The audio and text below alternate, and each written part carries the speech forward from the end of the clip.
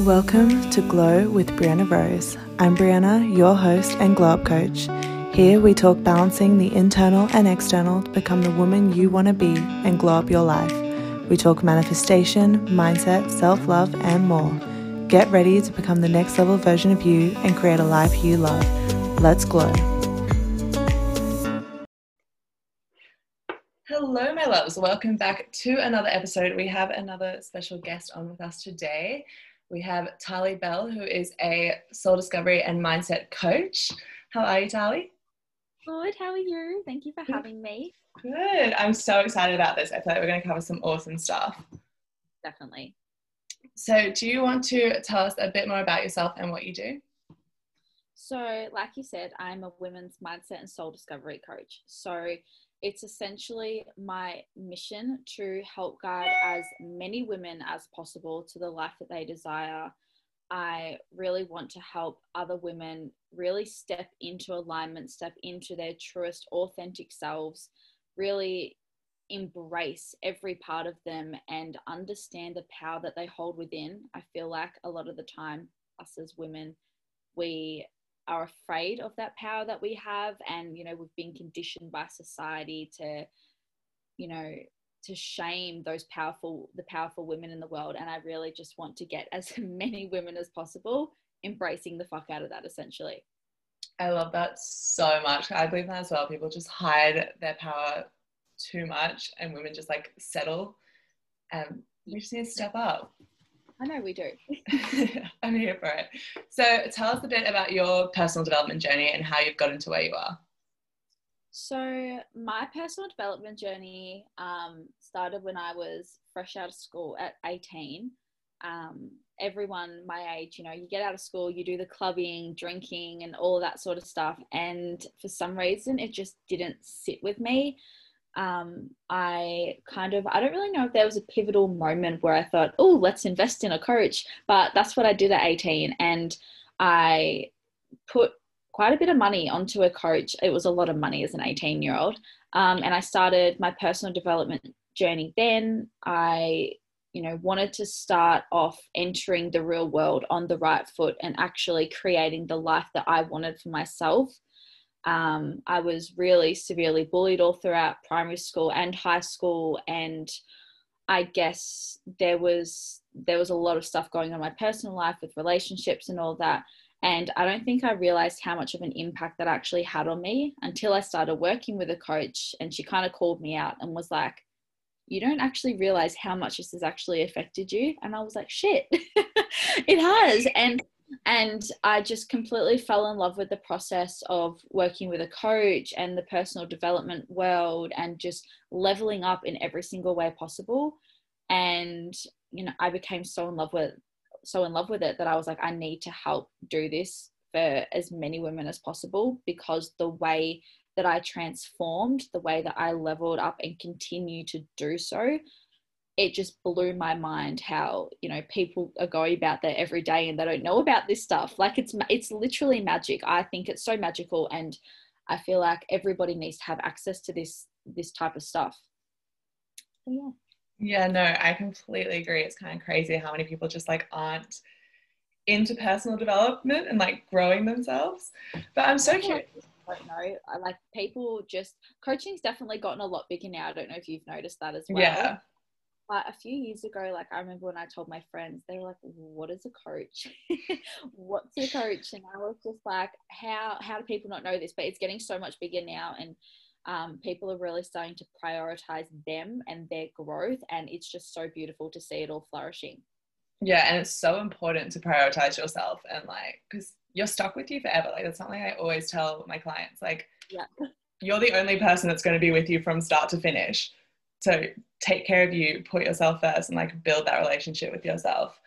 But I'm super curious, like, because for me, getting into my personal development journey, I feel like it was a while before I kind of discovered life coaching. I'd like find YouTube videos or books or whatever it was, and then like that would slowly lead me into discovering people who taught that stuff. So how did you kind of get to the point of finding a coach? Was it that like the first thing you found and you're like, oh, I want to do this? Or how did you get there? Yeah, so I It was actually, I was following Chloe Zepanowski on Instagram actually years ago, and or maybe it was on YouTube. I think it was on YouTube, and she posted a video with Laura Grady coaching, and who's my coach, and I saw, you know, she was working with her, and she kind of recorded a little bit of her session. This was back when Laura had an office space. And I was like, oh my goodness. I was like, I need this woman in my life. And I literally messaged her straight after, or sent her an email. And that was pretty much how it all started. That's kind of how I discovered her. At that point, I didn't know that this was a thing. I thought, oh, this is just, you know, someone doing this. I didn't know it was an actual industry. I didn't know that there were more coaches out there. And that's kind of how I stumbled across it. I wasn't doing anything for my you know, a lot of people ease into it with like podcasts and books and all that, and I kind of just jumped into it, and then the books and the podcast came after. But yeah, it was very weird how it all happened, but it definitely all happened the way it was supposed to, for sure. Yeah, I love that. I love seeing people just like dive straight in. It's incredible. And for those who don't know Laura, she will be on a podcast episode coming soon, so stay tuned for that. But let's dive into it. So how do the women listening discover who they truly are, and how do they connect to that under all like the opinions and values, beliefs, perceptions that have been like placed on us by others? How do we really discover who's us and really connect to like our true core self? Biggest thing, intuition. It's 100%. Literally your intuition is, I believe, the root of everything. Your intuition is, you know, it's working for your highest good. It's that deepest connection with yourself, with the universe, which is a little bit woo-woo, so hopefully we're all here for that. It's the deepest connection with all of that. And when you listen to your intuition, that first 5-second thought that you have when you go to make a decision, or you go to take an action, when you listen to that, and you trust it, and you don't do the overthinking, you don't do the questioning, the second guessing, when you trust that initial thought, you are working towards the path. I believe, again, really woo-woo, that before we come out into this earth, we all sign a soul contract. That soul contract is our life's path. That's why, you know, paths are never straight. We're constantly going, you know, all over the place trying to figure out where we go, but we're always coming back to that. And every single time you listen to your intuition, you're being guided back onto that path of the life that you are supposed to be living, the version of you that is your highest self. In terms of, you know, the opinions and the beliefs and the societal conditioning, and how do we actually figure out who we are through all of that, it all comes down to doing the inner work, because there is so much conditioning. And I know we're going to get to this a little bit later, but the way that we are brought up as children in our formative years, we can't, I'm just trying to think about how to word this. We need to be able to go through and heal all of that first, because if we're not doing the inner work and we're going through life with these outdated stories and beliefs about ourselves that we have had, you know, our parents put onto us, other authority figures, friends and family, we're essentially walking through life blind. We aren't aware of our true potential, and we're more often than not living other people's truths and other people's beliefs. So when you're walking through life with a certain belief, for example, that you've picked up as a child, that's not your truth. That's somebody else's. But instantly it completely clouds your judgment of, you know, who you actually are. Once we do the inner work and we start working with a coach and we start peeling back all these layers like an onion, we start peeling back all of the layers, you start to see glimpses of your true authentic self. And you start to question these beliefs and question these outdated stories. And only then are we able to start actually seeing us for who we really are, once we've gotten rid of all the conditioning and all of the expectations and beliefs that everybody's put onto us. So trusting your intuition and just doing the thing that makes you scared, getting out of your comfort zone and just doing the inner work to really start question, and you can do it without seeing a coach, but questioning when you have a belief come up that's perhaps I can't do this or I'm not good enough, questioning it and saying, well, no, who told me that? When was that decided that I couldn't do that? When was that decided that I wasn't good enough? And every time you catch yourself out and have that self-awareness, you're connecting more with your inner authentic self. I hope that kind of answered that. I feel like I went on a tangent a little bit. No, that's great. I love it. Go on as many tangents as you like. But let's dive more into intuition, because I love talking about that. And I love hearing like you talk about it basically. But for those who don't really know what it is, can you go deeper into that and how we can connect to it? Definitely. So I think the biggest thing with noticing your intuition is noticing what your ego is as well. Because, I feel like a lot of people nowadays are acting from their ego purely because that's what we, again, it all comes down to conditioning, have been conditioned to trust. So your ego is essentially that bold rambling in your head. Its main job is to protect you, both mentally and physically. But because the ego is so largely influenced by the world in which we live, our past experiences, our fears, our hurts, it feeds into our ego until it becomes too powerful. And when so much of your thoughts are governed by your ego, it's not actually serving you to set you on the right path. So your ego is seeking external validation, doing things for other people's approval. It's the I'm not good enough. It's this constant self-doubt. Your intuition, on the other hand, is soft. It originates from your soul. And your soul is that energetic part of you that is temporarily residing in your body. Again, quite woo-woo, but we'll roll with it. And it's connected to your higher intelligence. So when you're listening to your ego, it's usually very quiet, very soft. It's a gentle humming. A lot of people will get this strong sort of physical sensation in their stomach, hence the saying, go with your gut or your gut feeling. And with your intuition, you just know something. There's not always logic behind it. A lot of the times it can seem really irrational, but it's coming from that pure place of your higher self and knowing that it's getting you on the right path. Your intuition is, I suppose, that when you go to do something and before the questioning, it's that first impulsive thought. So that's why if you've gone to answer a question and the first thing that comes to your mind, that's your intuition. But then you leave it for 5 seconds and you think, oh no, I shouldn't say that. Oh no, what if they think this? Oh no, what if they judge me? That is then your ego coming in. And the second I always say you've got 5 seconds to respond or 5 seconds to do something. The second it hits that 6-second mark, you're out of intuition and into ego because you've left it too long. You've started overthinking, you started questioning. The biggest way to get in touch with your intuition is just do the thing. Just when something pops up, just bite the bullet and do it, because the more that you do it, the more that you trust that 5 seconds of impulse, no matter how scary it is. And on that note, there's a difference between fear and intuition as well. Fear is usually loud again, and it's a whole body sensation. You can feel quite sick, whereas intuition, it's very soft and it's calm, it's very quiet. Fear is that inner voice speaking in a fearful or anxious way, and fear is ego.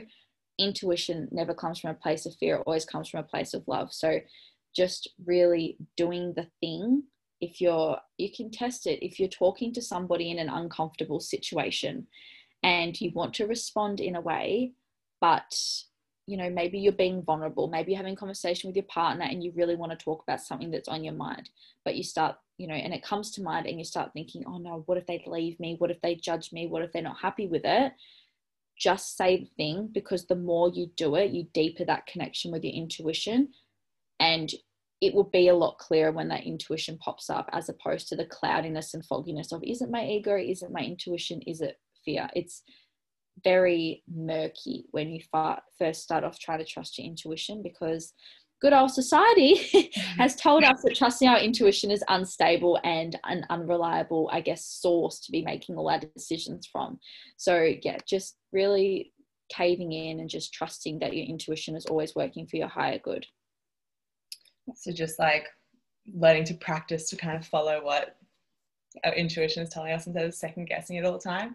It is so hard sometimes, I will say that, because you're like, well, that's such a stupid thing to do, why would I do that? And then like, you just got to do it, guys. You've just got to take those nudges. It's not easy. It's definitely not easy to do it, and none of this is easy. It's all simple. It's very simple stuff to do, but like the idea of it's simple, but actually doing it is difficult because we're breaking through all of the conditioning, all of the beliefs, all of the patterns and behaviors, and it's difficult, especially when we've been stuck in our way for so long. So definitely, and cut yourself some slack as well with anything. If you're trying to do something new and you stuff it up one time, don't beat yourself up for it. You're only human. It's a part of the human experience. Just roll with it and learn for next time. So true. So I feel like that kind of leads into something that I personally struggled with when I first started on my journey, and that's just like believing and having faith that it's working out, that I'm like going on the right path and I'm going to get to where I want to go. So do you have any like practices or tips for how you kind of just like lean back and have faith that it is leading you to the life that you want? My biggest thing personally, for me, meditation, and I know it's so simple again, but meditation for me is so, like, I treat it like such a sacred ritual. Every time that I get in a meditative state or I practice meditation, I go into a place and I really connect with, I visualize really well. I'm a visual learner. I can see my life all planned out for me. I can see that I'm on the right path, and I trust that in that meditative practice that anything that needs to come up or that I need to know will come up. So for me, meditation is one of the ways that I can channel in to know if I'm on the right path, if I am, if everything is working out for me. It's one of those things though that is very, I guess, dependent for each person. Everybody's got, if you believe in the universe and you believe in the spirit guides and all that sort of stuff, looking out for synchronicities within the universe. So for me, I put all of my faith into the universe. That is my faith. That's how I live. So when I'm seeing synchronicities, and I see them all the time, it's absolutely ridiculous. It gets to a point where it's actually really annoying. And I will be walking about my day and I will see like 222 for like probably the 10th time in the day. And I'm like, are you bloody kidding me? I was like, give it a rest. Like, I'm sick of seeing all your shit all the time. I say this all the time and my partner thinks I'm an absolute nut. But if you are into all of that and you believe in all of that, trusting the synchronicities that you see in your life, whether that's numerology, whether that's, those times where you're thinking about something and maybe you're thinking about a friend and the text pops up on your phone for them. You're like, that's really weird. Or manifestation as well is something that I use all the time. And that, for me, it's just my connection with the universe. And it's not going to be like that for everyone, but I put full faith into the universe to trust that I'm on the right path. And any messages that I get, any obstacles that I face, I love Gabrielle Bernstein's, is it Bernstein or Bernstein? One or the other. Her quote, obstacles are just detours in the right direction. I live by that. Every single morning I say it. It's my mantra. And because I have that deep trust, I know that any obstacle that comes my way, it's just there to get me back on the right path. And it's showing me that I am going in the right direction, if that makes sense, because everything happens for a reason. So when you're thrown a curveball in life, know that that is on your path. And it's there for a reason, and it's there to teach you something, and it's there to help you grow. I feel like, again, I went on a tangent, but. No, I love it. But okay, I feel there's so many questions coming up for me on this, and I'm just loving it. So we're going to go with it. When, like, for manifestation, like setting our goals, I know a lot of people like to set time limits or like deadlines for their goals. Like, I'm going to achieve this by December 31st or this year or by the time this age. How do you feel about that? And like being on your life path, how do you feel about setting deadlines for when you want to achieve certain things? Oh, this question triggers me. Only because I fall into this trap all the time. And look, I think it's definitely good to have time frames, not deadlines. Obviously, it's different for work. You know, if you've actually got a deadline, that's a different thing. But I still struggle with this for a long time. I was like, right, I need to be, you know, have my business fully established, which that's all done now. But I need to have the house. I need to have the kids. I need to have my dream Tesla. I need to be, you know, living in the Gold Coast. I need to be married. I need to be engaged. Like, I need all of the things by 30. And I sat there one day, and it wasn't one day actually, it was pretty much every single day. I became a bit obsessed with it. And I was just freaking out. I was like, how on God's earth am I going to get all of that done by 30? I was like, Tali, do you not realize this stuff costs money? And a lot of it. And I put a lot of pressure on myself, and it became really anxiety inducing. So I think having time frames, like having, I suppose, 6-month goals, 12-month goals, making them achievable, but also having that leniency and permission from yourself that if by the 12 months, say your goal for 12 months is that you have bought your own house, let's just say that. If you hit that 12 months and you haven't bought that house, not beating yourself up for it, but looking around other areas of your life where you have had massive improvements, or where you've reached other big goals as well.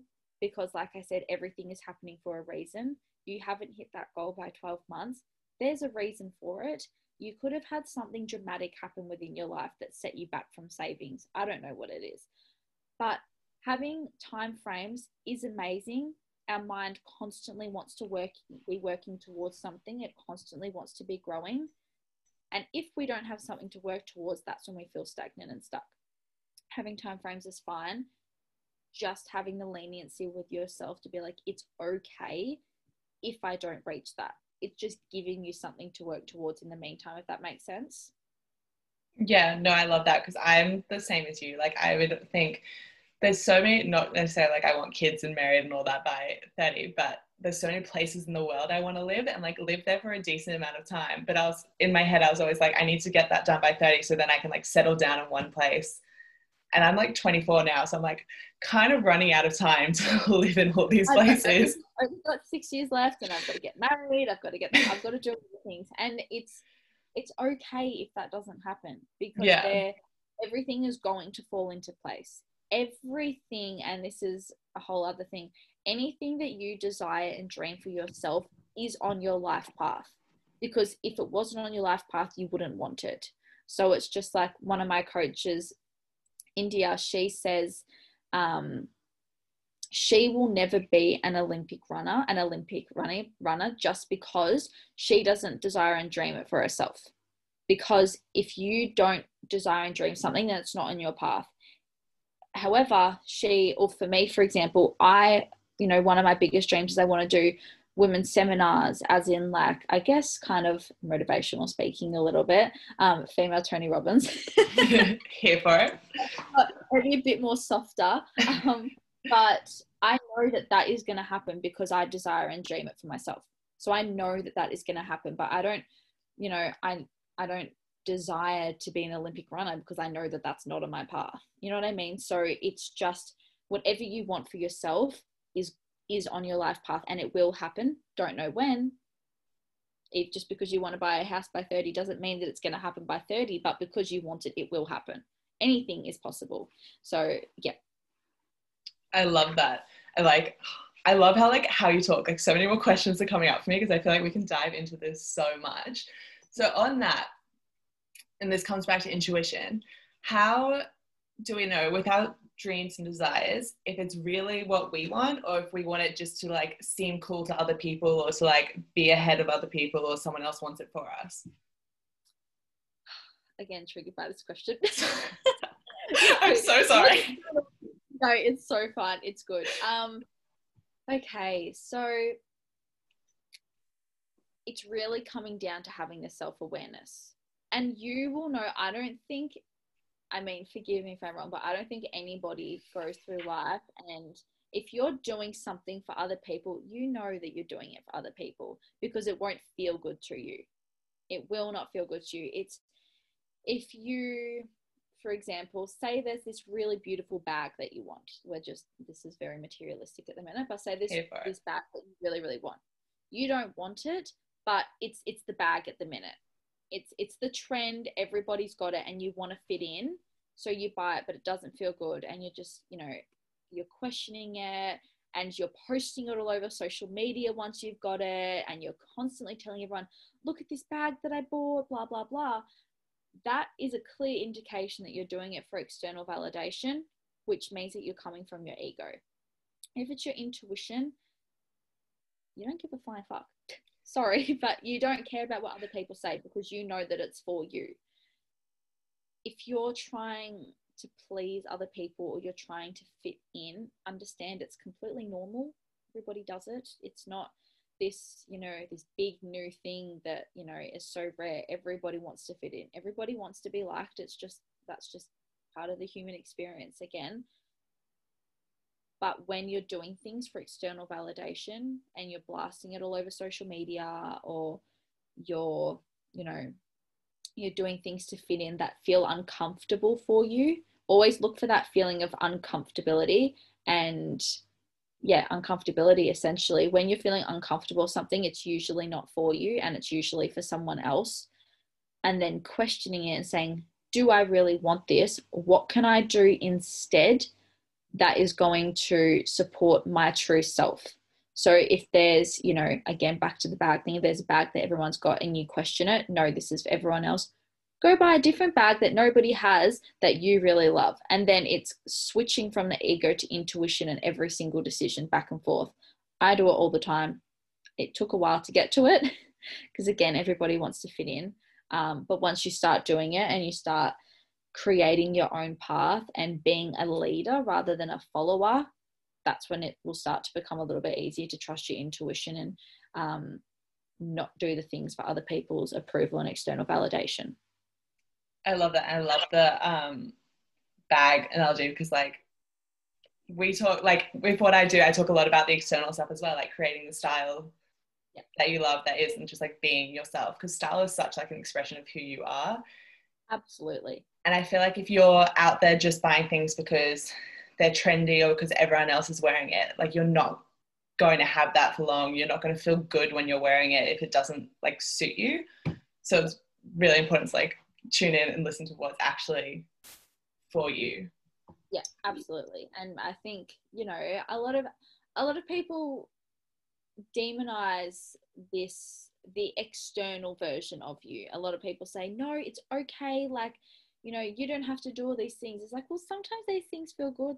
Maybe I want to go spend $3,000 on a Prada handbag because I really like it and it makes me feel good.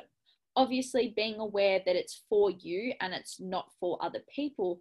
But if it feels good to you, just do it. If it's going to light you up and it's something it's going to make you happy, not short term, but in the long term, and it's going to provide something for you, just treat yourself. Life's too short. Buy the bag, buy the jewelry, 100%. Do it all. I love that because my life motto is focus on what feels good. I really want to get a tattoo that says that. Yeah, do it. It's my favorite thing, because if you focus on what feels good, that's going to take you, that's pretty much your intuition leading you on your path. Yeah, absolutely.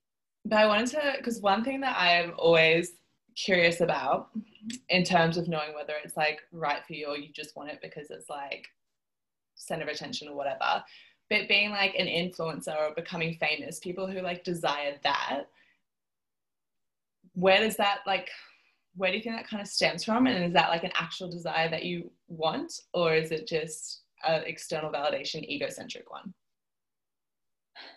Do you mean in terms of the people that are in that influencing and all that sort of world? Are they doing it for them, or are they, okay, I get what you mean. So posting the photos and all that, is that for other people or for yourself? Or just if you want to become people who dream of becoming an influencer or dream of becoming famous and having millions of followers or whatever it is, if that's someone's biggest dream or desire, kind of questioning whether it's an ego-based desire or if it's actually something that is meant for you.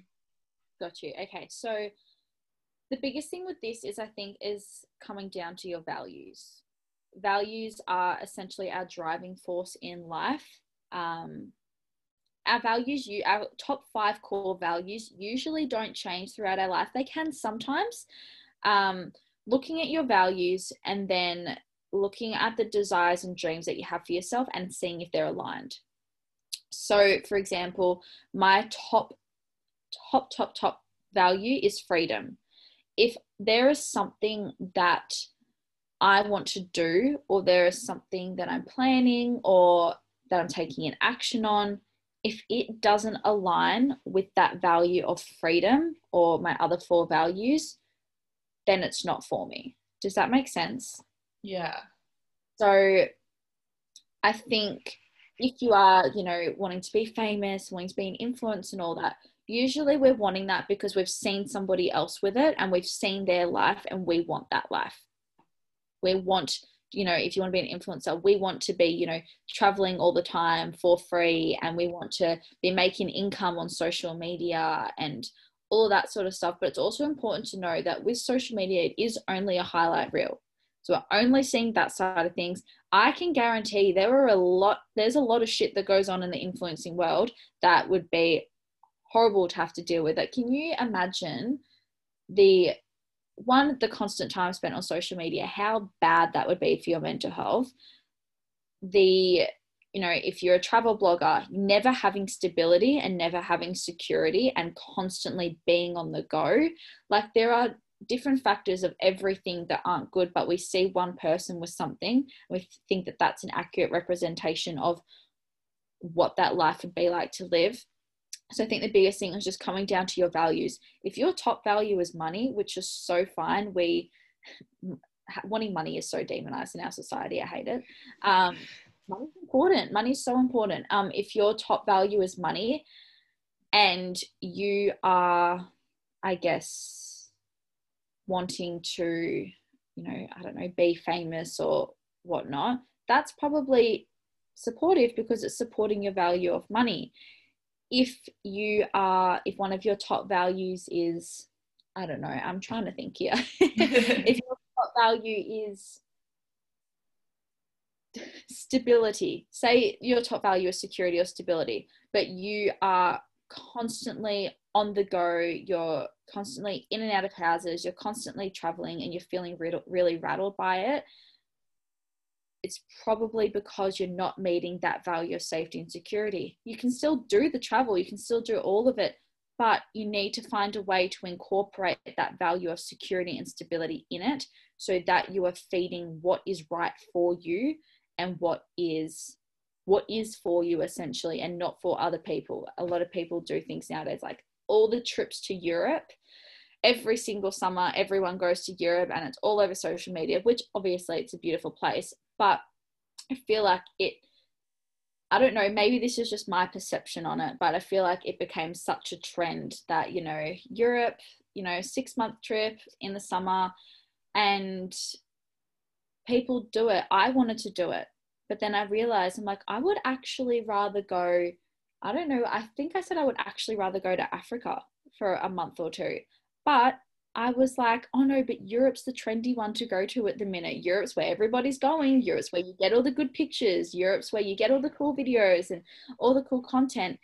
And because of all of that, I went off wanting to go to Africa because I fed into this box of what everybody else was doing and felt like I had to do that as well, when in reality I wanted to do the other thing.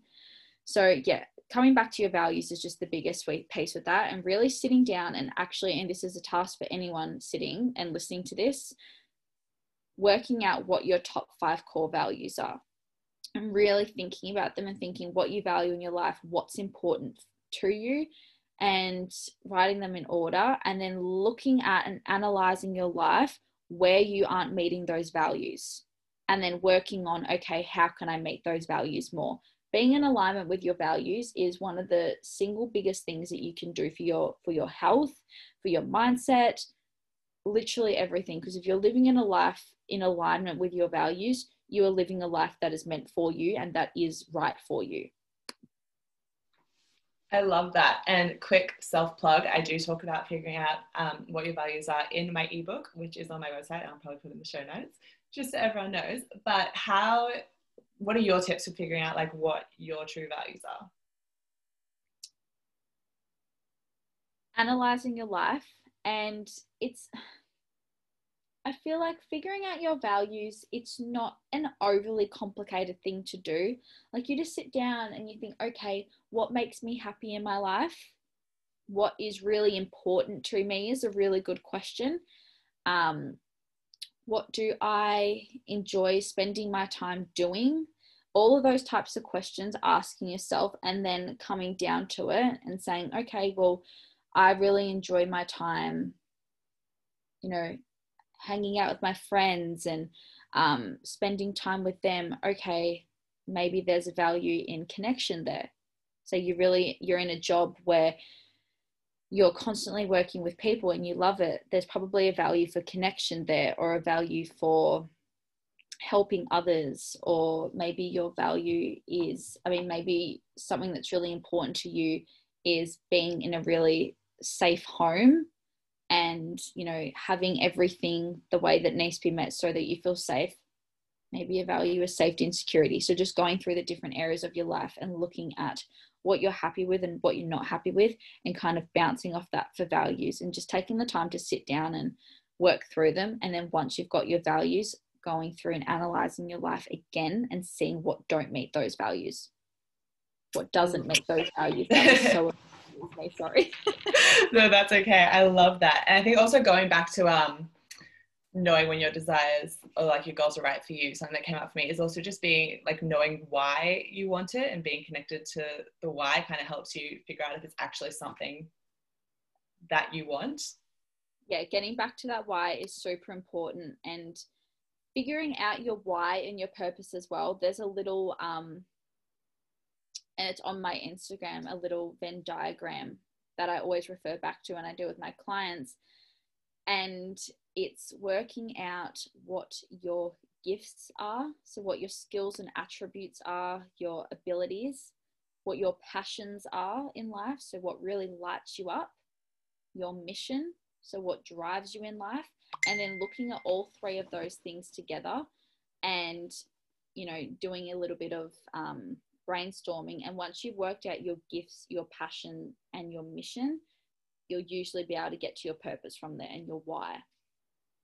I love that. I'm definitely going to check that out. And I will link Tali's Instagram in the show notes as well.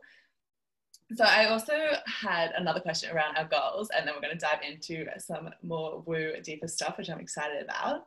But what do you feel about making your goals happen versus like just trusting and letting it happen? Like, where's the balance? Ooh, okay. So, and I guess this kind of comes into manifestation, the law of attraction, a little bit. Definitely with manifestation, it's not, I feel like there's a lot of misconceptions out there where you just put into the universe, I really want this, and then you do nothing. There has to be aligned action with everything. So if you desire for yourself, say by the end of 2020, maybe you're a coach and you want 5 clients you want to be working with 5 new clients, say. If you just put that out, you do your little manifestation ritual and, you do all the things, you journal on it, you say, I want these 5 clients. You sit back and nothing happens because you didn't take any action. You still need to be putting yourself out there. You still need to be working with the universe. The universe isn't going to do the work for us. You have to work with the universe and, put yourself out there, show up more, do all the things that are going to help you get there. I think there's a line where you let that desire flow into the universe and you surrender a little bit. So if you're constantly obsessed with the outcome, it's probably not going to happen because you're overthinking it so much. You need to have that trust and say it is getting 5 clients by the end of the year. Okay, this is what I want. I journal on it. I put it out. I release it. And then I don't think about the outcome again. But what I do is I focus on the journey of, okay, I'm going to show up on my stories more. I'm going to do a live. I'm going to create a freebie to get people interested, doing all of those things without actually thinking about the outcome and just thinking about the journey and how that's going to serve others, if that makes sense. So putting your intent and your outcome out into the universe, releasing it, and then just focusing on aligned action is what always works for me. It works for my clients, it works for my friends. And yeah, just releasing, I guess, the expectation as well of what that outcome is going to look like. Because when you have such a fixed view on what that goal or outcome is going to look like, if it doesn't look like that, you're probably going to be left disappointed. Whereas if you keep an open mind, you can look at that outcome and be super excited about, you know, the possibility. And okay, this didn't exactly go the way that I was planning, but this is even better. And this is something that I didn't even realize was possible. And it's, I guess, having that mindset shift within that as well. Yeah, I can't remember who says this. It might be like Abraham Hicks, but when you're like asking for your goal, saying like this or something better, yeah, because then you're like not stuck with this one thing happening when you could get something that's like way beyond your wildest dreams. I think it is Abraham Hicks, I remember. Yeah, I was like trying to figure out, because like all that like early manifestation stuff is just blended in my mind. I'm like, who actually said these things? But yeah, and then I guess like it comes back to intuition as well, like listening. That's how we get the guidance of like which path to follow. You'll get the idea of like, oh, like post on your story, or, you know, go hang out at this place or something. And you may think it's like so random, but they are leading you there, and just not getting discouraged if things don't happen immediately after you take each step. Trusting the process and going with the flow. Yeah, 100%. Can be difficult, but just do it. Channeling the feminine energy, which is it's difficult to do, but it's amazing when it happens. Yeah, and we will definitely dive more into masculine and feminine later, because I can't wait to do that. But I want to talk a bit about beliefs now. So we're all programmed with beliefs from since we were children. How do we work through those and stop them from holding us back from reaching our full potential? Oh, I love this topic. So yeah, beliefs, specifically our negative beliefs. A lot of our beliefs are formed during our formative years of 0 to 7. As children, we are literally sponges, and we are taking in everything around us, from the way that our parents interact with each other, from the way that the kids interact in our kindergarten, from the way that our teachers act, the language that our parents use themselves and with others. We pick up on everything, because when we come out of the womb, all we know is joy and love. That's literally it. And then we pick up on everything along the way, and we learn so much. Amazing thing about learning is that we can unlearn. So these beliefs that you've picked up on, they can be unlearned if they're not serving you, and they are negative belief systems. It could have been something as small, and I use this all the time. Say you're 3 years old and you're in the sandpit, and you know there's a few kids and they're building a sandcastle, and you really want to jump in and play with them.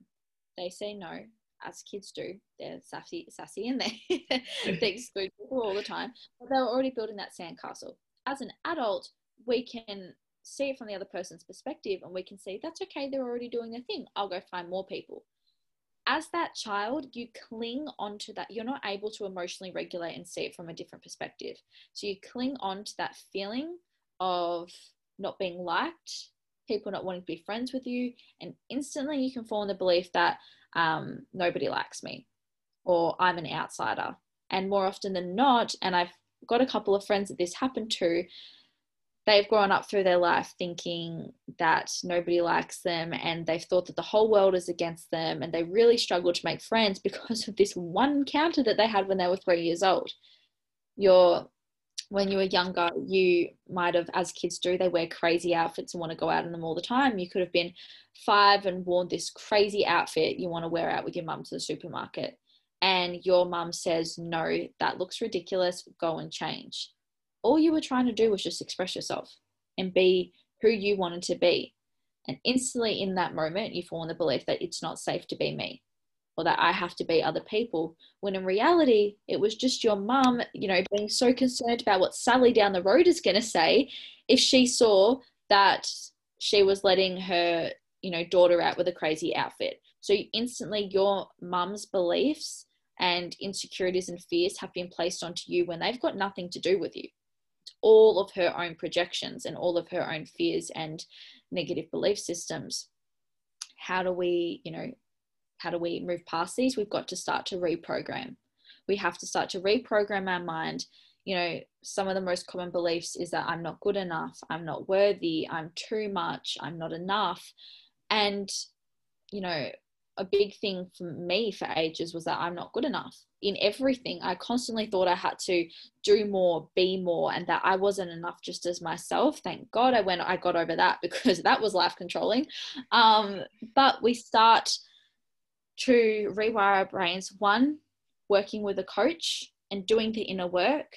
It's literally what we do, and we do it bloody well. Secondly, having the self-awareness, which is what coaches teach you, but you can have self-awareness by just pulling yourself up on it. So if you're doing something and you say, oh, I'm not smart enough to do this. No, hang on. Why aren't I smart enough to do this? Somebody else managed to do it. Why can't I do it? And questioning it. And when you question it, your negative beliefs start to crumble and they start to fall away. So really questioning these beliefs when they come up and understanding that it's not your truth. And the only reason that you have these is because of the conditioning and programming that you received as a child. And once you realize that it's other people's fears and beliefs and perceptions of the world, you can start to see, okay, I have these at the minute, but they aren't me. These beliefs aren't who I am, and separating yourself from that and looking at it from a new perspective and saying, no, this is passed on from my mum. I don't have to believe that though. I can do my own thing. I love that. So let's get more into that woo stuff, because I know we both love it. Let's talk about inner child work and what it is and how it helps. Yay. Okay. So we'll put off when we talk about this, my favorite topic in the world. So inner child work is essentially going through and I guess working on and healing that part of you that never really grew up, that part of you that is fearful, that part of you that is scared, that part of you that gets jealous, that part of you that feels insecure. That is just that little boy or girl inside of you that was never fully healed. So having a connection with our inner child is so incredible. It's, along with intuition, I think one of the deepest connections you can have with yourself, really understanding and being the parent for that little girl that she needed. So perhaps when you were younger, an abandonment wound is something that's really common in a lot of women. It's common in a lot of people actually, but if you weren't perhaps looked after in a way that you needed when you were younger or that you wanted, and you grow up with this, or maybe your parents weren't around as much when you were younger, and you develop this fear of abandonment, and it shows up in your relationships and your friendships, in the workplace. That is coming from a place of your inner child, because she didn't receive something when she was younger, and because it wasn't healed, it's showing up within you now. And how we start to heal this inner child and how we start to form that connection is by being the parent that she needs. And you can do this by adopting childlike playfulness. I dance all the time because it's what my little girl needs, and I silly dance. I don't proper dance, I silly dance, and I jump around the room, I do cartwheels, I do somersaults on the bed, and it's such a good time and I love it. Doing things, maybe your inner child was super creative when she was younger and she loved to draw and she loved to paint. Doing that now and bringing that back into your life. Also, reparenting. So if you're having that feeling of abandonment come up, reassuring yourself, physically holding yourself as if you're hugging yourself and saying, you're safe. I'm here to look after you. I'm your parent now. I'm here to protect you. And it's those affirmations to your little girl. Your inner child is so delicate and so fragile and so beautiful. And I just think when we can form that connection with her, we really do start to reprogram all of the programming that we received as a child, and we get to rewrite our story, and we get to have such a deeper connection with ourselves, because when we have a connection with our inner child, we are fully in trust with us. We know as well that when we are severely emotionally react to a situation, that we are coming from a place of a wounded inner child. I love that. Okay, I mean, you kind of dived into this, but how does caring for our inner child and doing the inner child work help us become like even better adults and just fully step into our power? Sorry, can you please just repeat that one? That's okay. So like, I feel like you kind of talked about it already, but how does the inner child work just help us become better adults and fully step into our power? By being able to heal and work with your inner child, you're allowing yourself to become whole. You are working on that part of you that never fully grew up, that never really healed, that never fully had the love and care that it needed. And when we don't heal that part of us, we're walking through life essentially with a part of us missing.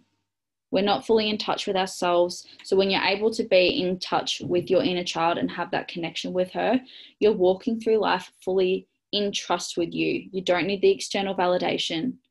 You don't need the constant reassurance. You don't need you don't need all of the external stuff, because that when you're wanting the external things, the external attention, the external reassurance, that's your inner child coming from a wounded place. When you're able to heal that wounded place, you don't need all the other stuff. So you can walk through life solely on your own, independent, knowing that you don't need anyone but you and that you are enough within yourself. You don't need a relationship to make you happy. You don't need an abundance of friends to make you worthy, and that you're enough on your own because you have got such a deep connection and trust with yourself. I love that so much. So on a slightly different topic, how do we discover what we want to do with our lives, and how do we not let fear hold us back from doing so? So in terms of figuring out what we want to do in our life, it's kind of like what I touched on before with the Venn diagram. So figuring out what you want to do, your purpose, your why, working through and figuring out what your gifts are, what your skills and abilities are, your passions in life, and what your mission is, and then working through that to discover your purpose and your why in what you want to do. In terms of not letting fear hold you back, first step is to actually identify what that fear is that's holding you back. Is it a fear of rejection? Is it a fear of abandonment? Is it a fear of success? Is it a fear of failure? Figuring out what that fear is that's holding you back, and then actively challenging that fear. So if you have a fear of success, for example, asking yourself where that fears come from and trying to figure out, okay, well, why am I scared of success? Is it because you don't think you're worthy of success? Is it because that, you know, when you're successful, you have to meet up to all these, you know, expectations? If it's fear of failure, is it because you think you're not smart enough? Is it because, you know, when you've got this fear of failure, that you don't want to let yourself and other people down? So instead of just doing a thing and maybe that fear of failure coming up, you just completely withdraw and you don't do it at all. So figuring out what the fear is and challenging it, and then actively doing things that make you fearful and that make you scared. It's one of those things that there's no real hidden secret formula to overcoming fears. You kind of just got to do the thing. And I know that that's really not helpful, but that's all there is. There is no method, there is no formula, there is no technique. You just need to get out of your comfort zone and do the thing. It is only when we start doing the thing and we do it often that it becomes more comfortable and that we become more confident in it. That's the only trick in the book. You've just got to do the thing and trust that, you know, what will be will be. And if it doesn't work out, it doesn't work out. It doesn't mean that you're a failure. It doesn't mean that, you know, you're not worthy. It doesn't mean that you're not good enough. It just means that you try again and you try something different. Yeah, that's like that saying, like your dream life or like everything you want begins outside your comfort zone. You've got to get comfortable being uncomfortable, because that's how you're going to like achieve the things. Growth only happens in our uncomfortability. We are never, ever going to level up in life if we sit in our comfort zone. And it's the number one thing that I will do with clients is get them out of their comfort zone on that very first session, and I'll make them super uncomfortable, because that is where growth starts. If we're sitting in our comfort zone and we're doing the things that we've done for so long, no point even doing the inner work. because it's just nothing's going to happen. So you've just got to get out of your comfort zone. So true. Let's dive a bit into attachment types, because I feel like they really say a lot about how we show up like in our relationships and just how we kind of approach anything really. So can you dive more into what attachment types are for those who don't know, and then how they show up for us? Amazing. So the attachment theory essentially began, it describes the nature of emotional attachment between humans essentially. So it begins in children from our attachment to our parents, and it comes from the nature of this attachment, how loved and cared for we are, and then it will then influence our attachments to our romantic partners in life. So your attachment style doesn't explain everything about your relationship. And there's 4 attachment styles, which I'll get into, which are secure, anxious, avoidant, and anxious avoidant. So it doesn't explain everything about your relationship, but it probably will explain a great deal of why your close relationships have succeeded or failed in the manner that they did.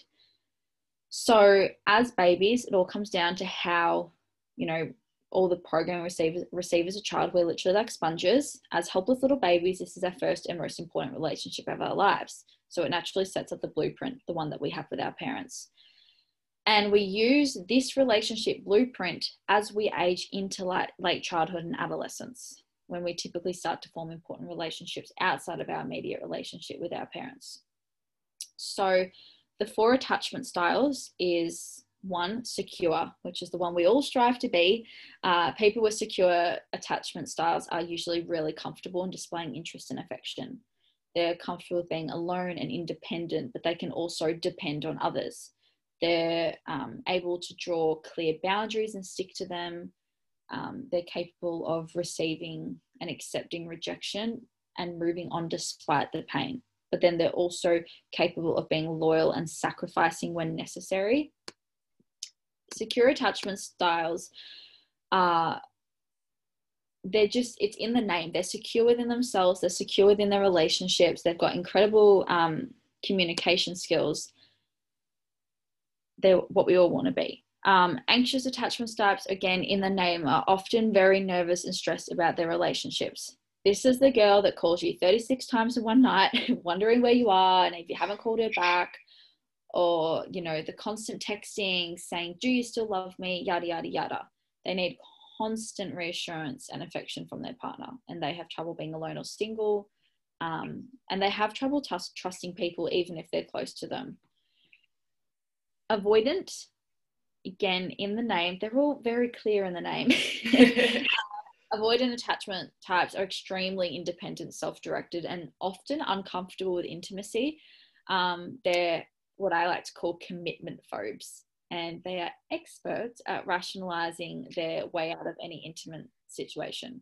So you regularly hear someone who's an avoidant style complaining of being crowded or suffocated or claustrophobic when people try to get close to them. So, this is the girl who dates dozens of guys over the course of years, but tells them she never wants anything serious and inevitably ends up ditching them when she gets tired of them. The avoidant type struggles to trust others, but has a very high trust in themselves. They tend to emotionally shut down during conflict or just completely withdraw and leave the situation.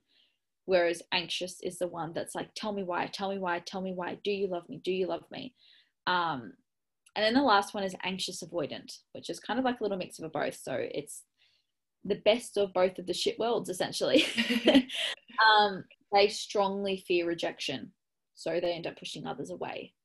And they usually have really low self-esteem and self-image, often assumes the worst of others, and they're not only afraid of intimacy and commitment, but they distrust and lash out emotionally at anyone who tries to get close to them. Anxious avoidants usually spend most of their time alone and miserable, or in abusive or dysfunctional relationships. So somebody that is an anxious avoidant, it makes sense if they've got other issues in their life, like substance abuse, or they've dealt with other forms of abuse within their lives, whether being trigger warning, sexual or physical abuse. And figuring out your attachment style, very clear as day, you can tell which one you are. I used to be anxious, clear as day, all the time. Do you love me? Texting constantly. I got to a place of being secure. Hallelujah. That literally just happened through time.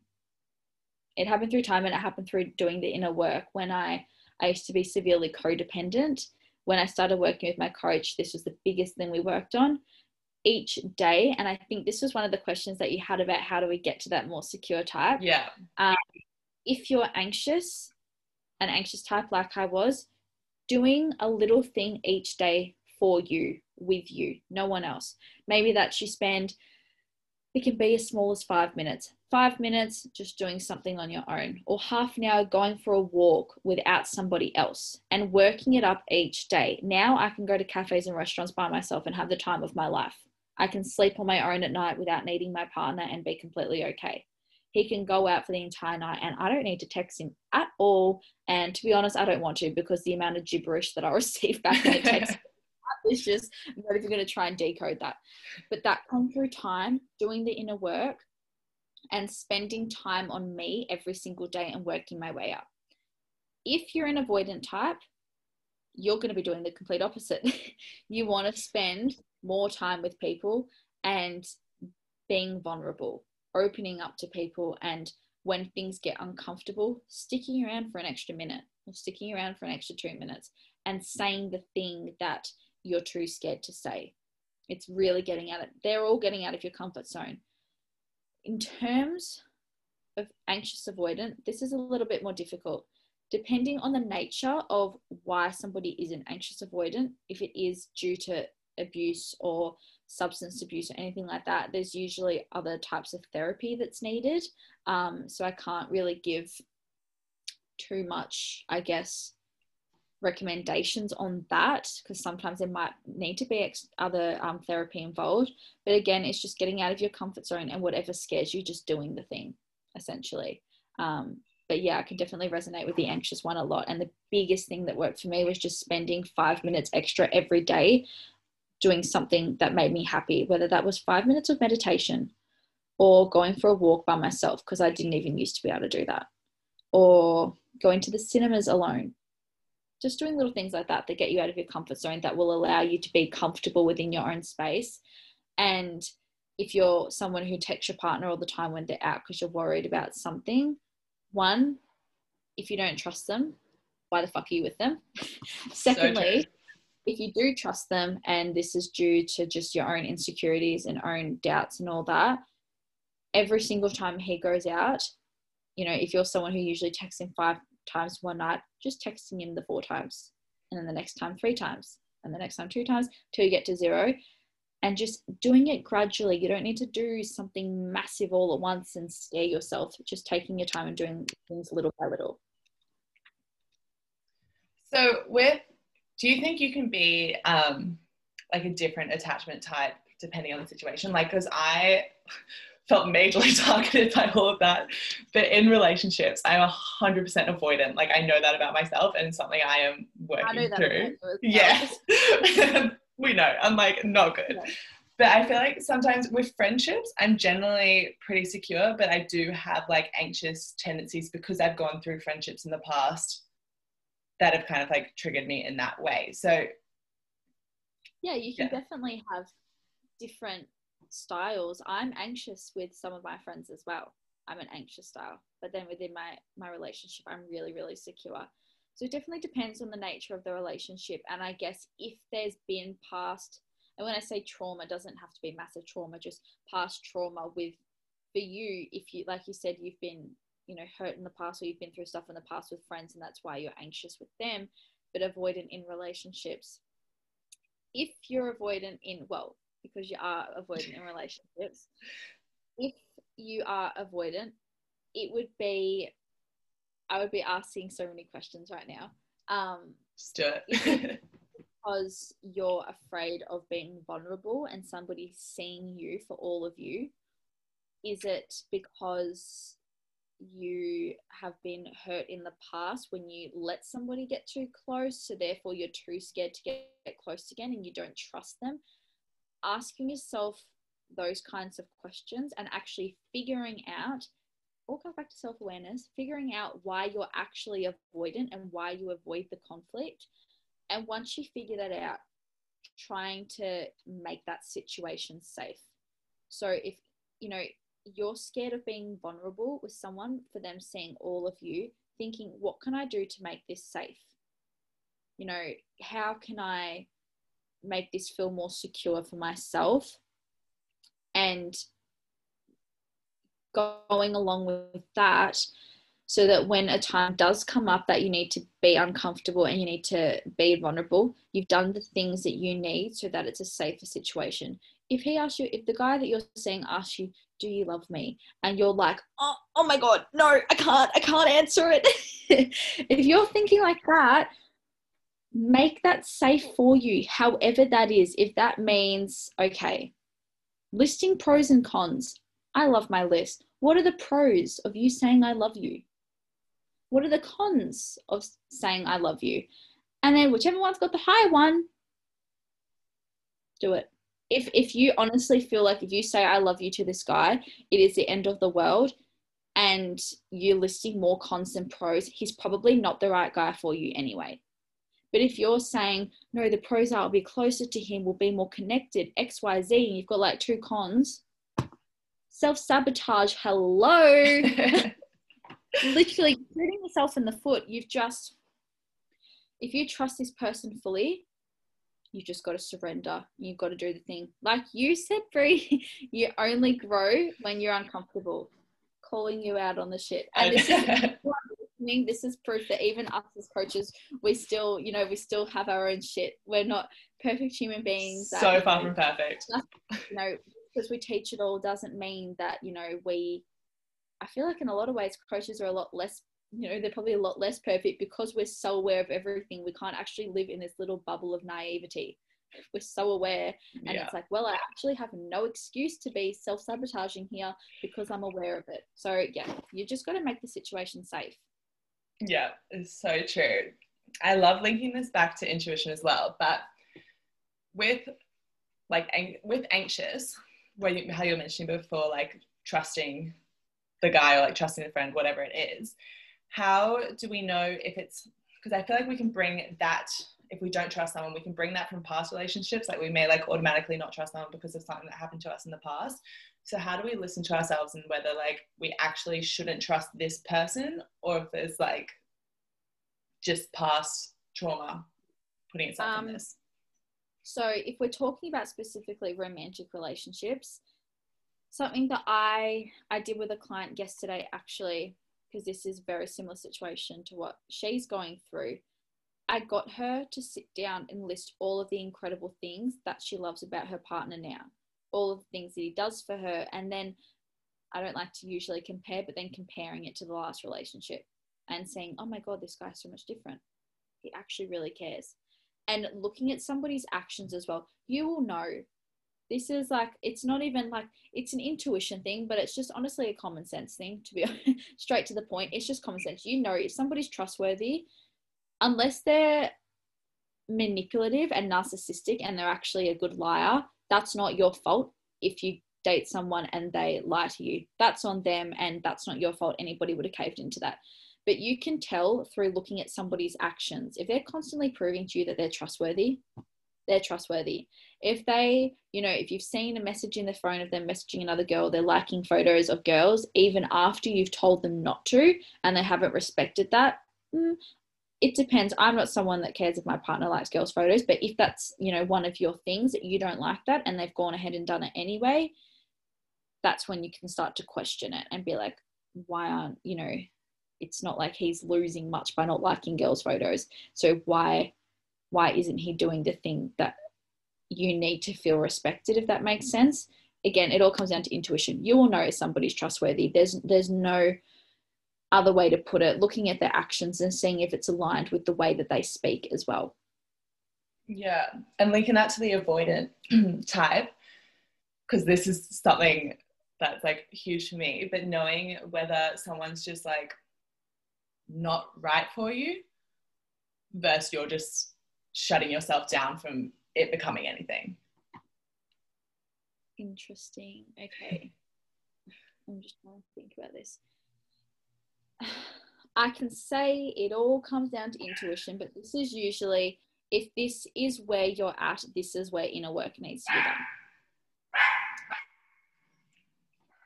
100%. I'm just going to mute myself, continue talking. The dog's going nuts in the background. You will be able to, looking for that fear-based feeling. If you are having a feeling in your, or actually this is fear and intuition, if you're having this feeling in your stomach, this gut feeling that this person isn't right for me, look for the physical sensations. The mind-body connection is so incredible when you listen to it. It is constantly working together. If you're getting this feeling in your stomach, this, oh, I feel like this isn't right, that gut feeling, probably not right. If you're, getting, if you're feeling not like, I don't want to do this, I don't want to get close, it's probably just because you're avoidant, but you never know until you jump in. The thing with anxious types is that they find out because they've actually jumped all into the relationship, because they're codependent, because they want the attention, because they want the reassurance. Avoidant types, you don't even let yourself get in to even know if this person's right for you or not. So by date one, you're like, nah, he kind of smiled funny at me. So like, what's going on? Avoidant types don't actually let themselves even have the opportunity to see if somebody's right for them. So you won't know. It's not even a trusting and intuition thing or not, because you're not actually letting yourself get to the place of even knowing if they're right for you. You're shooting yourself in the foot before you've even had the chance. So true. So targeted right now. I know. Sorry, triggered. Like, no, there's definitely a lot of work. You've just got to do the thing. And I know it's scary. The fear of rejection, the fear of all of that. But you've got to, I think one of the best things you can do is really visualizing what you want your future to look like, what you want your relationships to look like, and getting so clear and so excited for that vision that if you don't fulfill that vision, life is not the way you want it to be. And when you're clear about the type of relationship that you want, you will do anything to go after that. So really getting clear on what you want, and even designing your dream man. And then once you've designed your dream man, not your dream man, but the guy that you want. Sorry if there's any guys that listen to this and I'm if dream guy or girl, dream partner, I should say, getting clear on what their values are, what you guys do together, what how they make you feel, and then looking for that in somebody when you go on those first dates, when you spend time with them. And if they meet that criteria and you're still pulling away, hello, that's where it's time to just surrender and really trust in it. If they're not meeting them, that's okay. You can say, see ya, have a good life. I'm going to try and meet someone else. Yeah, I love that. And I think also just kind of noticing where, because this is something that came up for me a lot recently, noticing where you're like sabotaging yourself. So if you sabotage yourself by like moving, like as an avoidant, moving too fast, and then you just like shut down, you don't want to do it anymore, then setting those boundaries and the sabotaging of like taking it slower, being like really conscious about the time you're spending with them so that you can like extend it and really get to know them, I feel is good. So I feel like you guys learned a lot about me in that like last segment. We learned a lot. But we're going to move on from that. So let's talk a bit about balancing the masculine and feminine energies, which we kind of discussed earlier, because I'm all about balance, love it, want to balance everything. Can you describe the masculine and feminine and how they show up in our lives? Amazing. So the most important thing to know as well is feminine and masculine energies. I could go on this for so long as well, so I'm going to try and make it short just because there is like no real end with this. Masculine and feminine energies have absolutely nothing to do with gender. For anybody that isn't aware, it's masculine energies come under the law of polarity. So the law of polarity is essentially, if you've got a negative and positive, or if you've got, when it comes to magnets or you know, feminine and masculine energies, it's the complete opposites having that polarity. So the feminine, first off, we all have feminine and masculine energies. That has, like I said, has nothing to do with gender. And typically one of these energies is more dominant. So the feminine energy is flowing. Her, you know, she trusts her intuition. She's nurturing. She embodies the frequency of, you know, that she wishes to experience. She can see the possibilities that are invisible to the structured masculine energy. A lot of the time there isn't logic. She just taps into her intuition. She is not afraid to feel. She's really in touch with her emotions. The masculine, on the other hand, is more predictable. It's the willpower, clarity, focus. The masculine loves planning and organizing. He is secure and protective. The thing with feminine and masculine energies, even within that polarity, there's the polarity of wounded and healed.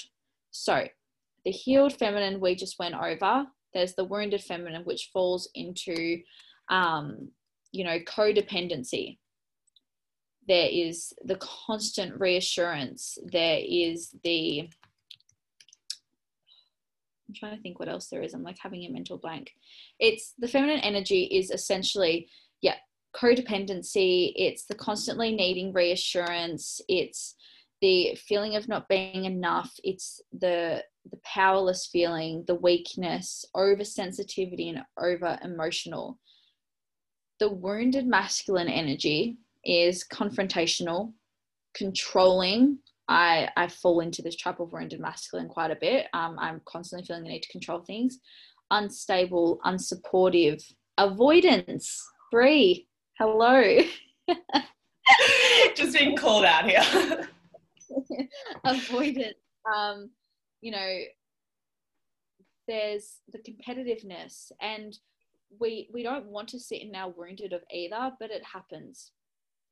Ways to get in touch with your feminine energy is being vulnerable. It's adopting more flow. I'm very masculine in the sense that I'm constantly wanting to control things, constantly needing to plan things. So what I've done with my 8-week signature coaching program, I wanted to plan it all out, and I told myself, no, we're going to try to be more feminine. So what I've done is I've planned out what every week is about, as in, you know, the 1 week is all about inner child work. However, where I've adopted my flow from the feminine is I haven't planned out what we're doing within that session. So we'll get into it and we'll say, today we're focusing on this. That's all I know. And then whatever comes is what comes. Whereas if I was fully in my masculine, then I would be, right, these are the questions we're asking. This is what we're talking about, yada, yada, yada. So I've adopted both the feminine and masculine within that area. You can be really aware. Once you do, there's heaps of stuff on the internet talking about feminine and masculine energies, but once you look through and distinguish between what the feminine is and what the masculine is, you can see in your life where you're acting from that. So if you're constantly doing to-do lists, constantly doing all that, you're coming from a place of the healed masculine, which is amazing. We need to have both. It's the yin and yang, but a little bit of black in the white and a little bit of white in the black. And then if you're really in touch with your sexuality and with your sensuality and you feel really confident in your body, you're coming from a place of the healed feminine. So you can start to really distinguish between the two. I love that. So how can we really learn to like balance and stop like heavily showing up in one? Because I do find that I also heavily show up in the masculine, especially when it comes to work. Yeah. I guess figuring out where you're showing up heavily in one of the energies. So for me, business is where I show up in my masculine a lot. So it's then questioning, okay, I still want to feel safe by doing the masculine because the masculine feels more safe for me. I still want to have that safety, but I want to adopt that flow more. So like I said, that's what I did with the sessions is I had the session, what we were doing, but I didn't actually plan out the session. So that was me doing both. So if you are someone that is, and it could be so small, if you're someone that loves lists, needs to be organized all the time, and you sit heavily in your masculine, and you're like, okay, at 9 a.m. I need to do this, at 10 a.m. I need to do this, at 11 a.m. I need to do this. What you can do is do your list, harnessing the masculine, but not creating an order for them. And it can be something so small as that. So maybe you say, this is what I need to get done today. Doesn't matter which one I do first. I'm just going to flow through it. And whichever one comes at first is the one that I do. It can be as small as that, as little as that. If you are someone, if you're really in touch with your feminine and you're constantly trusting your intuition, but sometimes, you wish to trust your brain more, and you wish to do the logical side of things, just adopting that in a little bit more, and just understanding how you can have both at the same time, and looking at your areas and analyzing what you can do slightly different. Once you have a proper understanding of the feminine and masculine energies, could talk about this all day. Go on Google feminine and masculine energies if you're really interested, and create a list of, where you're more masculine, where you're more feminine, and then kind of doing a deep dive into that. I love that. Okay. We are ending this out shortly, and this is going to be maybe a huge question, but how can we incorporate all of this to truly step into our power and take our lives to the next level? I know, massive question, but let's summarize it. How can we? Great. Okay. How can, I mean, look, I'm not biased to say this, but coaching, there's having somebody to guide you along this journey, because this is what we've covered today is a lot. You can't do it all at once. It's a journey. Hence the name of my 8-week program, Journey to You. It is a journey. It's not going to happen all at once. It's going to take time. And maybe, you are more interested in one area than the other, so you start reading books on it. It can be so small as reading books, listening to podcasts. Doing the inner work though with a coach is the number one thing that you can do for yourself. They are, we're your personal cheerleader. We help you overcome the self-sabotaging patterns, working through the limiting beliefs, overcoming the fears, start creating and mapping out the life that you want for yourself. And we help you to incorporate all of that. It's just, oh my God, I'm like struggling with this question so much, because I'm like, how you can, just knowing that you can't do it all at once, and that's okay. You've got your entire life to go through this journey, and that's so excited, because it means you can constantly be leveling up. So just taking your time and doing something new every single day, doing something that gets you out of your comfort zone every single day, as small as it is. Kezia Lee, Brie and I were both on a call with her, and she said to do one courageous thing every single day. And it can be as small as you like. It could be trying a new food. Honestly, I hate sauce on anything. This is so off topic. I hate sauce for the life of me. Tomato sauce, barbecue sauce, mayo, the whole thing, it disgusts me. So one day I tried sweet and sour sauce to get me out of my comfort zone, and now I love it. But point is, that was my one courageous thing that I did.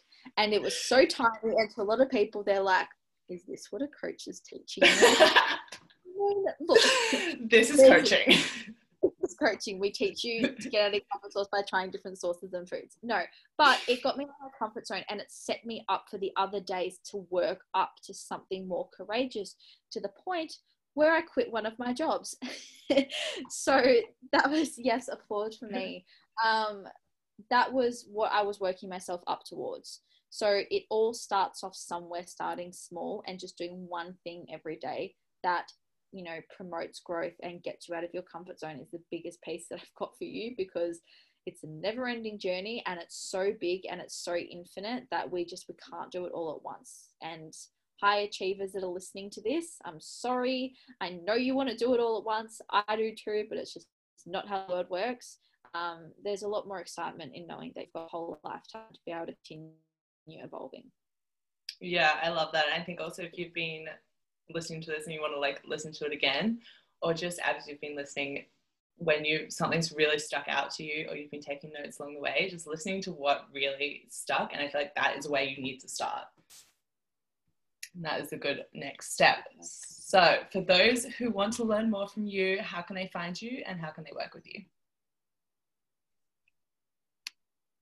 So my Instagram is Tali Bell Coaching. Bray will obviously link it in the description for you guys. I am currently got my 8-week signature one-on-one coaching program, which is called Journey to You. It is an 8-week program to, really help start living the life that you desire, stepping into alignment, being your most confident, empowered self, realizing your full potential, overcoming the fears, the self-sabotage. It is a complete overall program where you are just going to level the fuck up in every single area of your life. It is the program that I needed years ago, and for the place that I was in. And because of that, I know so many women need this, because so many women, we are so set on, things like self-worth and, constantly wanting to please other people and holding on to past trauma and childhood trauma. And this program is all about letting all of that go and rewriting your story for how you want it to be, the life that you want and dream for yourself, and rewiring your mind to have the most positive mindset and mastering your mindset. It's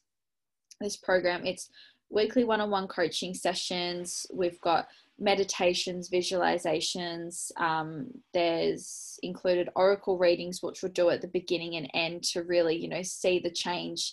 It's a little bit woo-woo. There's a little bit of spiritual incorporated in it, but if I won't make it too woo-woo if that's if out of not something that you're into, but it's just such a phenomenal program. And I can't wait. Begins in January, at the end of January.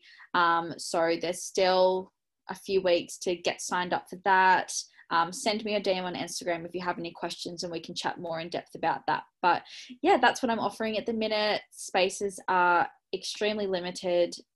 So if it is something that sounds like it could be for you, all of the information is on my Instagram. What it includes, if it's for you, who you'll be at the end, all of that fun stuff. So definitely head over to my Instagram and have a little look on there if you're interested. I will link that all down below for you guys if you're interested in checking that out.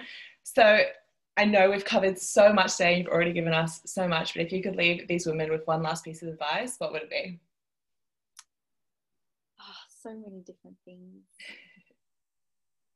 I think the biggest thing is learning it's doing the one thing each day that gets you out of your comfort zone. I say that because it has helped me transform my life over and over and over again. If you want to start growing and start evolving, doing the thing that makes you scary and just completely surrendering, because anything that is meant to be will be, and anything that you want for yourself is for you. So just having that trust, doing the thing that makes you scared, doing the thing within the 5 seconds before the ego steps in is just the biggest piece that I've got for you. I get it's difficult, but the more we practice and the more we do it, the easier it will become and the closer we'll get to being our truest, authentic selves. Amazing. And thank you so much for coming on today. This has been such an incredible episode. I know these girls will get so much out of it. And the longest episode I've ever done, which I love. I know, so long. Sorry, I'm such a chatterbox. No, that's okay, because I sent you questions beforehand. I went totally off topic, just asked you so many more things, but I love it. So thank you so much for joining. Yes, exactly. Awesome. So I hope you guys enjoyed that episode. I absolutely loved it. It was definitely a longer one than usual, but terrific nonetheless. If you guys loved everything we talked about, make sure you go check out Tali. I will link her Instagram in the show notes below. And I also want to remind you guys that my program Become is still in early bird, so you can still save over $100 on it if you sign up in the next week, as well as get access to over $1,000 worth of bonuses, which is absolutely insane. So if you are looking to become the woman you've always wanted to be, discover who she is, embody her, work through and get rid of anything that has been holding you back, then this is the program for you, and I cannot wait to see you in it. But thank you so much for listening to this, and I will see you guys in the next one. Bye, my loves.